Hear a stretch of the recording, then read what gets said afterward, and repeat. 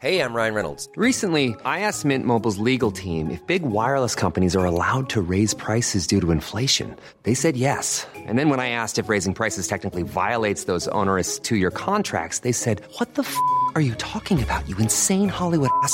So to recap, we're cutting the price of Mint Unlimited from $30 a month to just $15 a month. Give it a try at mintmobile.com/switch. $45 up front for 3 months plus taxes and fees. Promo rate for new customers for limited time. Unlimited more than 40 gigabytes per month. Slows full terms at mintmobile.com.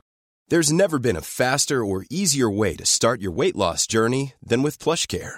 PlushCare accepts most insurance plans and gives you online access to board-certified physicians who can prescribe FDA-approved weight loss medications like Wegovy and Zepbound for those who qualify. Take charge of your health and speak with a board-certified physician about a weight loss plan that's right for you. Get started today at plushcare.com/weight loss. That's plushcare.com/weight loss. plushcare.com/weight loss.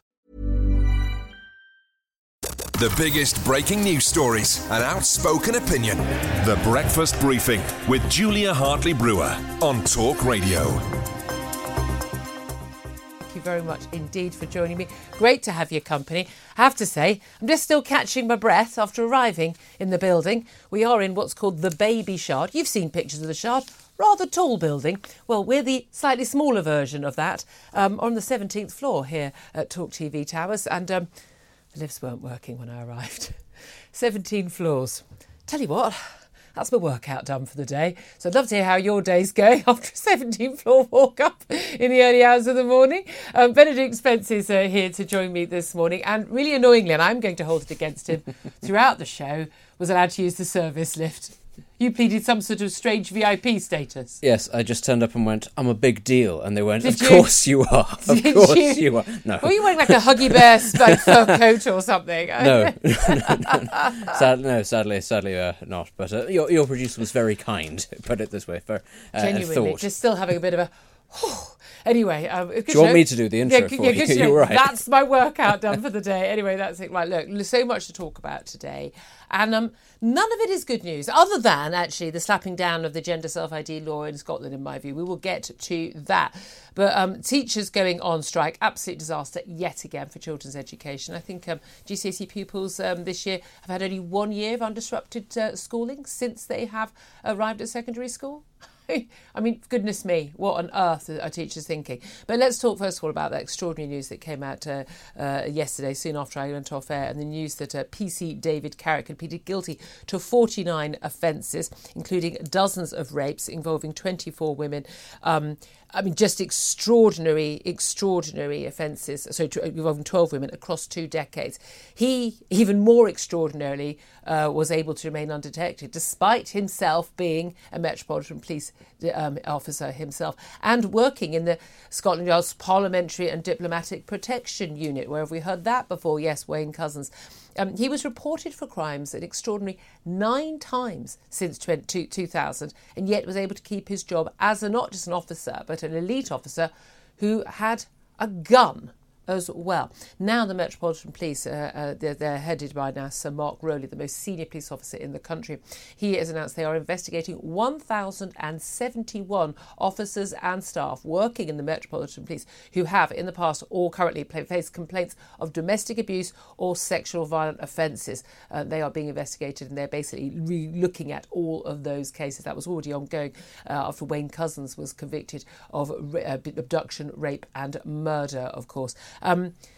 Benedict, this is getting, really, really scary. And not just for women, that there are men like this, A, walking freely, B, walking freely with a police uniform and a gun, able to use that power against people. I don't want to sound like I'm sort of brushing it off, but police forces across the world will always attract a certain type of person because they know it will afford them a degree of acceptability, respect, and power over people. That's the long and short of it. We see this. That is the appeal. That's the appeal for some people. and women who want to do that. I'm talking specifically about people like this. I mean, I think can we all agree that, I mean, anyone who knows police officers, that and I'll be very critical about some of the cases that I've been involved in as a witness or a victim, not a perpetrator, I'd like to stress, that the vast majority of police officers go in for the right reason. They ain't doing it for the money. It's not like, the big riches. It is a vocation, and it is a really, really difficult job. Working with violent people, often people with very severe mental illness, working with abusive people, really, dealing with, in lots of ways, a lot of the most difficult people in society to deal with. Unsociable hours, and I know there are a lot of failings, I think, by police chiefs, but your average Bobby on the beat is trying to do a good job to make our world, our country, a safer place. They hate these people, the Wayne Couzens, the David Carricks. They hate them more than we do. Yes, well, of course, because they undermine the credibility of the force. Yeah. They turn normal police officers into targets. It's the same when there are allegations of racism and profiling. Actually, it does the entire service a disservice. And this is the thing that we do need to remember. A lot of the failings that we talk about, police being woke, police not responding to certain things, that is coming from the top. That comes from politicians and senior officers. Yeah. It's not the Bobbies on the beat. The average Bobby on the beat, the average person behind a desk, is not out on a power trip. That's not what they're about it for. But you will always get, in an organisation of tens of thousands of people, because there are tens of thousands of police officers in this country, you're always going to get people that are attracted because they know it'll give them an opportunity to break the law, basically. I mean, just as another example, we saw in Italy a famous mafioso who's been on the run for 30 years was finally arrested. There is an example of how actually institutional corruption works. And actually, I think we should look at our police force and say, a lot of problems, but it could be a lot worse. At least he has been found. Yeah, yes, he has at least been identified, and thank goodness pleaded guilty and saved those women from harrowing court cases. And some of the details of this, look, you may be having children sitting with you, whether you're in bed or having your tea and toast right now. So we're going to be very careful about what I've said. But we are talking about incredibly degrading, violent treatment of the women who he pretended to have relationships with. He's a psychopath, this guy. But I mean, the trouble is, again, when these people get reported these crimes, and again, none of which he's been convicted of, but we know that's how it happens. Women are told, keep quiet. Your mate helps you out, and there is this issue, and it happens in every police force, and it happens in every country, where there's sort of boys, the lads protecting each other. Yeah. We've seen it in, the WhatsApp groups.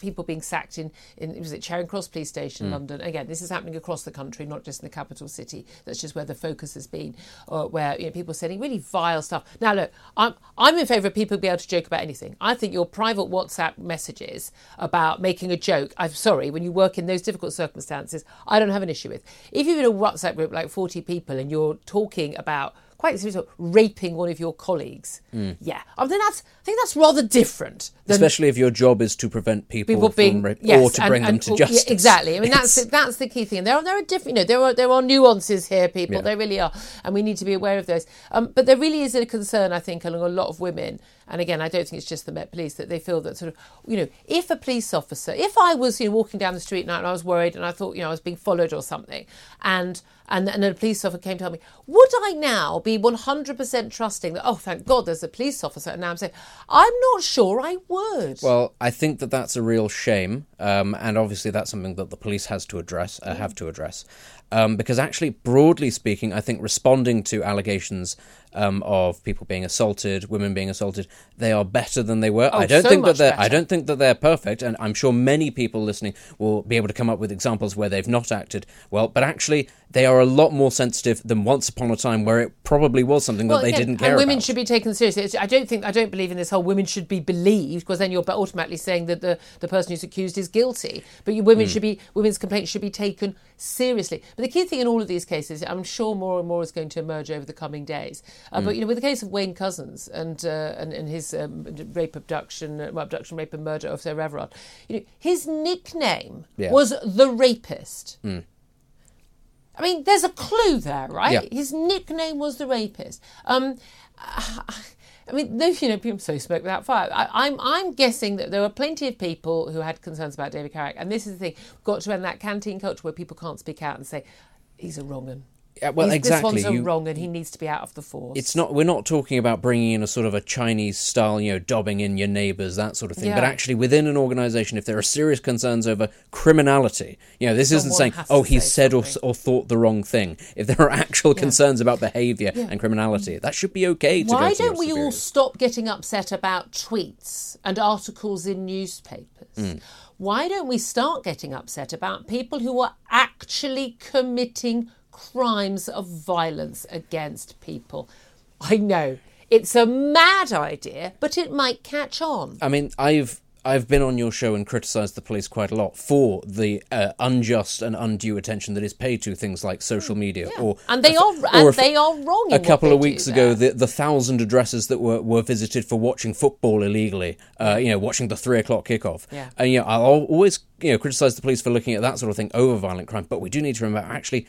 It is an incredibly stressful job. There is a reason why they all carry tasers and have stab vests now, because that's the nature of what they have to deal with. The police officers I know personally are incredibly good people. The ones I've had interactions with have always been good. As I say, the vast majority of officers are more horrified by the Wayne Couzens and the David Carricks than even we are, because they know the damage that people like that do to the reputation of the police and the damage it does to to law and order in this country. The Breakfast Briefing with Julia Hartley-Brewer on Talk Radio.